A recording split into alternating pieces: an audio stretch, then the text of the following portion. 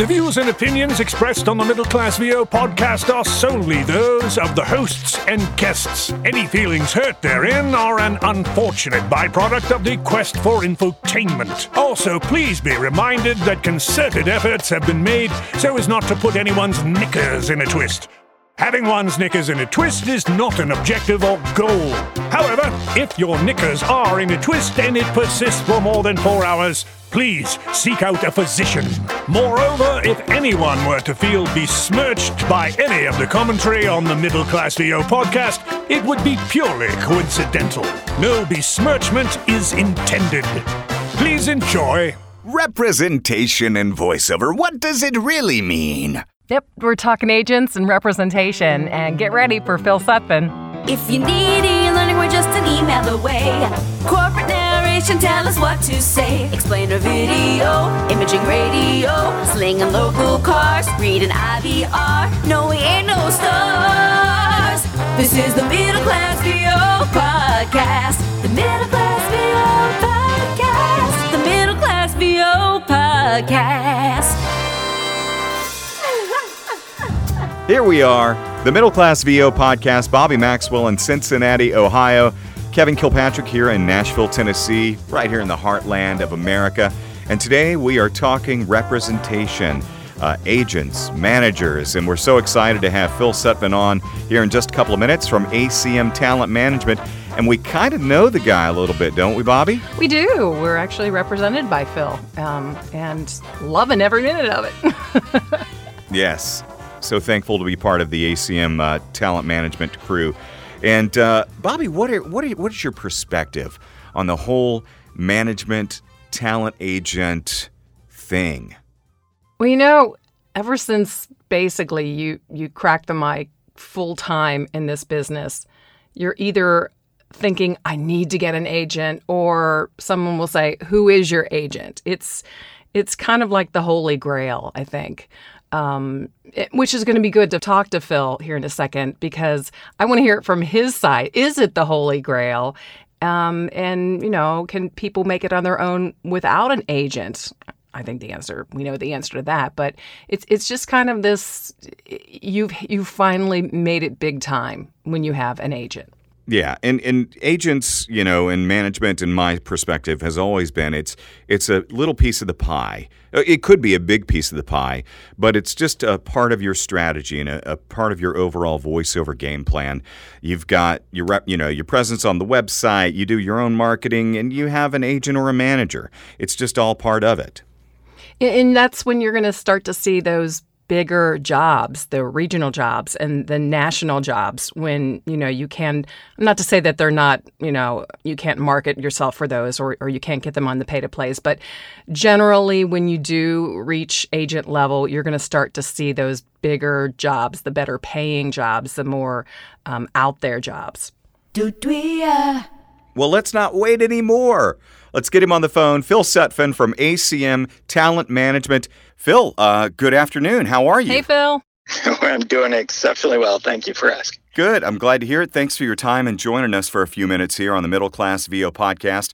And Phil, my first question is, because often people want to know this, and it is, there's a little gray area. What is the difference actually between a manager and an agent? Everyone asks the same question. So the long and short of that question is, in terms of voiceovers, there is not an enormous amount of difference in terms of what we do on a day-to-day basis. What is different is, number one, management companies, specifically ours, represent significantly less people than a talent agency. We do that by design because we all four of us are designed to do one thing: to increase and to improve clients' careers and earnings. So what we do is we keep that list small and make sure we're focusing on big picture all the time, while bringing in the opportunities like an agent would that creates, the micro version of, the macro big picture. Okay, well, that kind of segues into another question. Agents will have their commissions and managers have their commissions, but it's a different rate structure, right? Yes and no. We represent clients 10% of their careers. A union agency will generally take 10% of union work. A non-union agent will usually take 20% of non-union work. Generally, they're working, though, unless they have signed clients, they're working on a piecemeal basis, meaning if they book someone, they're only commissioning the jobs they book. Wow. Okay. And, everybody wants to know, how do I get signed? How do I get representation? What is your best advice to give somebody that is, say it's somebody like me who recently signed with ACM Talent? How would somebody like me that is, knee deep 15 years into their career and is seeking representation possibly for the first time? There's two questions, I think, there. Number one, there's getting signed by an agent, and number two, there's getting signed by us. In terms of getting signed by us, and we can say this in your case, you got to be really, really good. Thank you. Yeah. So, as a management company, we're actually designed to take careers that are at a certain level and bring it to the next level. Not so much from the beginner standpoint, but more from, people who are usually great at one thing and want to expand into being, successful in another thing. Whether the example we usually get is, for instance, imaging. We have a lot of people come in as imagers, and we turn them into promo or commercial or narration people in addition to their imaging. And then once we get there, we start expanding it to another level. So in terms of what we're looking for someone who's really, really good, at least at one specific thing. With a talent agency, they're in a different boat. Talent agencies generally are incredibly commercial centric. ACM isn't. We're much more diversified and really have expertise in about 6 or 7 different genres of voiceovers, whether it's promos, trailers, politicals, narrations, etc. Commercial agencies really need people to be real, or they need to fit commercial niches. So, for instance, if you have a 22-year-old voice, they need you to sound 22. If you're African American and they have an African American breakdown, they need to be able to fulfill the needs of that breakdown. So, it's a little bit of a different boat where, talent agencies are more about need and we're more about, taking people into different directions. Well, speaking of different genres, Phil, I've heard that you really kind of have a special interest in political. So how big is the next 18 months going to be for talents and for agents in this regard? Hot topic, sizzling. That's a great question. I have stopped making predictions on that because I have to admit I made certain predictions in 2016, which were some of the worst predictions ever made. Okay. So let's go opposite. 2016 was an aberration because Donald Trump didn't necessarily spend money like past Republican presidential nominees had. Yeah. I do think there's going to be significant money being spent this cycle for a myriad of reasons. But again, President Trump is not necessarily someone who's throwing a lot of cash for his own campaign, for instance. And I don't know how that's going to affect the down ballot, as they say, in various markets and various races throughout the country. But certainly it's an opportunity for a voice actor to supplement their income nicely, right? Definitely. I mean, there are people who make the majority of their living doing politicals. One thing, this is an ACM thing, but, one of the reasons why we work in politicals is we have always focused on volume work, whether, again, it's promo accounts that run for years or narrations that do, 26 episodes, or politicals, which can do, 100 spots in, any fall, any year. So a lot of people, it's way beyond supplementation. The only part that, I think talent has to recognize with politicals is much like the trailer business, which is incredibly inside.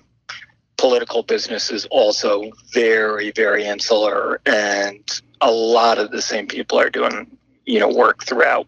They can't work in the same state, but, there are talent that almost work in all 50 states. Wow, that's amazing. Okay, Phil, so look ahead 5 years. Where do you see the agent / pay-to-play scenario looking at that time? I'll say this. This is unpredictable from, my vantage point. I love playing prognosticator, but, I'll throw out some factors.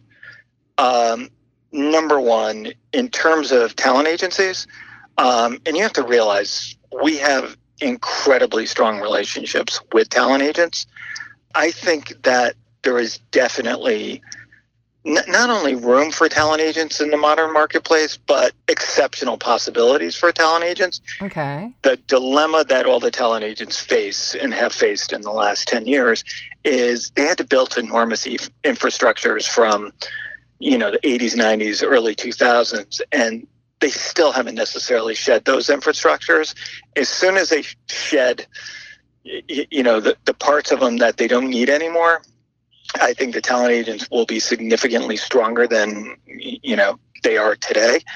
But they're, in my mind, they've always been there. They'll always will be there, and they'll do a great job as long as, they adjust to certain market conditions.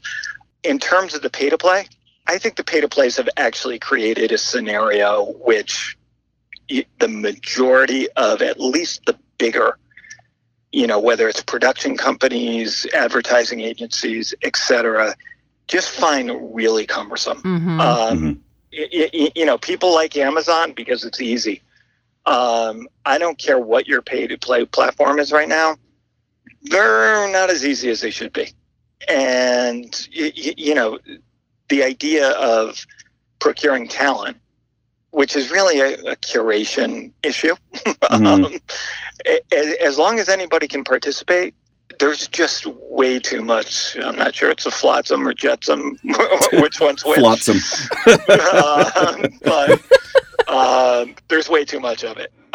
In terms of management companies, this is also one of those hard things in terms of a prediction standpoint. We actually based our model based on a few other talent managers that were out there. Those talent managers have been incredibly movie trailer centric, and the movie trailer business has been, changed dramatically, mostly with the Marvelization and the Disneyfication of the business. Yeah. There's just not as many movies out there. So there's not as many opportunities financially for, guys who are used to making $3 million are now making $1 million. And it sounds like, we have a violin for those people. We don't, but it's just a different reality.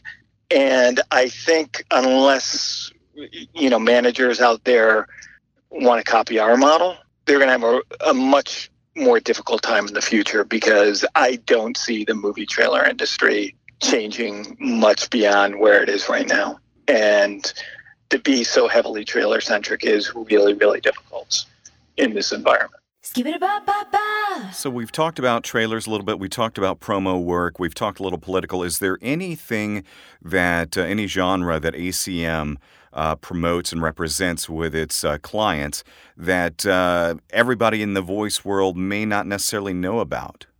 I think everybody is aware of the majority of, the quote-unquote genres out there. The one thing I will say, if you ask me where I'm feeling the most positive, and this is based on no evidence yet, I actually think there's going to be a return to narration and documentaries. The one thing about Netflix and Hulu is documentaries are so cheap, and so cheap to create. And, Discovery, years ago when it first started, used to have tons of documentaries. Again, it was because it was so expensive, and they knew they could get just eyeballs just based on their brand name, and it was quality documentary, so quality programming. But I really think that Netflix and Hulu and all the rest, Amazon, etc., are going to realize it's just such an easy way to capture their subscribers' interests. And I do feel like narrations is going to be making a big comeback. Maybe not this year, but in the next 5, 6, 7 years. I think that's the next, they're not new frontiers, they're like re-frontiers. Mm-hmm. That's great to hear because that's one of my favorite genres. We're talking with Phil Sutfin, who is with ACM Talent Management, and posing some really strong questions for him. So as far as a talent submitting, Phil, how often should they? Where should they submit? Should they keep it up? Should they wait 6 months? How do you feel about all that? Resubmitting is actually a really good question because I have to admit I don't think much about resubmitting. Again, because we're not a talent agency, to resubmit with us only makes sense if you have, again, if you're at least good at something, something you can show to us and present to us. And we start imagining what we can do based on, that singular focus. Mm-hmm. The best thing overall is just to send us your stuff, with the website, with, the questions we ask everybody is, who are you working for? Who have you coached with, which is more and more these days is so vital. When I hear demos, I want to know who produced somebody's demo. There's certain people out there who do such a good job that I have to read between the lines with certain demos. I'm picking up what you're putting down. There's others out there who do an exceptional job too, but also capture the essence of the talent. But it's funny. I can tell the difference between certain demo makers. Really? And occasionally I'll be caught by surprise, but when I hear certain names, it's like, I know why this person sounds so good. Now we have to figure out how they actually sound in real life. Yeah, I don't know if that answers your question 100%, but, present the case is all I have to say. Yeah. What's in it for ACM, basically? Not sounding crass, but that's what it boils down to. How can I mark, tell me what it is about you that is going to help me help you. Skip-it-a-ba-ba-ba. Well, you're right about that. And, something that talent has to keep in mind. Number one, it's a commitment for the talent to be with us because, again, we are commissioning careers. So, when talent joins us, they're actually, we're commissioning their work regardless of whether we booked them or not. But the second thing is it's commitment from our end. We only have so much space available and so much focus. If we think the next, big thing, for instance, is narrations, we can't have too many people who are all going to be in that narration, queued up for those jobs, and too many people in that category. Or number one, it creates, issues just in terms of making room for the people who should get the jobs.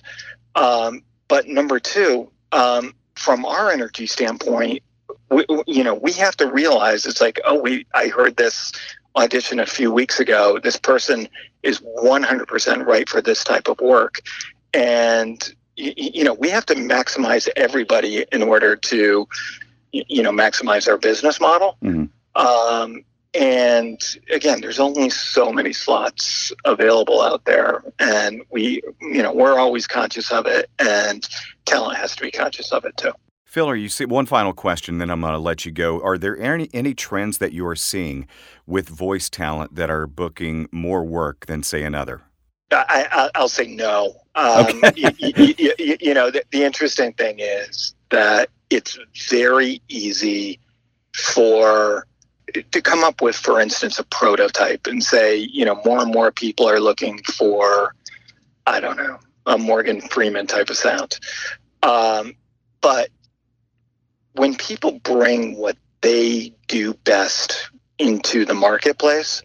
And, talent, shows what their persona is, and shows what their talent is, and shows what they're capable of doing. The market will gravitate towards it. And sometimes that is in reality the prototype, and we're aware of that. We don't want talent to be anything but what they do best. And whatever they do best, we want them to do better. We want them to improve, based on, what we're adding to the equation. But we, in terms of trends, we always want talent to be what they are, to do what they do best. And we know that the marketplace will generally gravitate towards it if they're talented. Phil Sutfin, ACM Talent Management, thank you so much for your time. Some valuable insight, and we certainly appreciate your time. We know a little bit more about the agent world now, so thanks. All right. Thanks, guys. Really appreciate it. Give it a bop, bop, wow. Great talking with Phil Sutfin from ACM Talent Management. Bobbi, did you gain any insight into our little world and our little representation empire that we work with?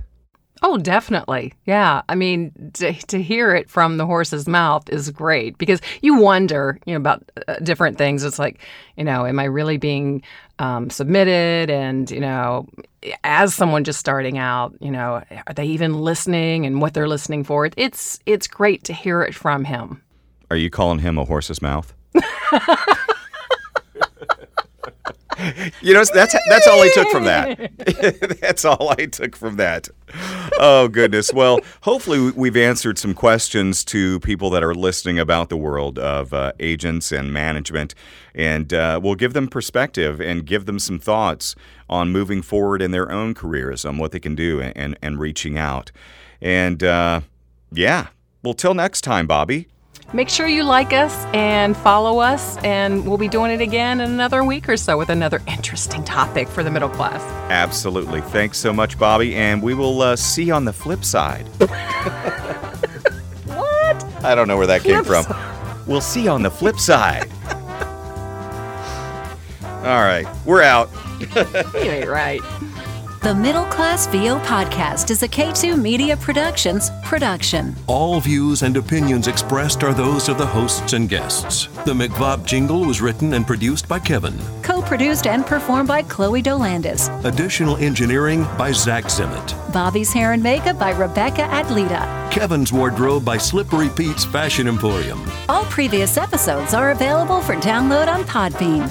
For the Middle Class VO Podcast, I'm Tracy Thibodeau. I'm Lisa Lou Perry. Thanks for listening. And don't miss the next episode of The Middle Class VO Podcast. The Middle Class VO Podcast.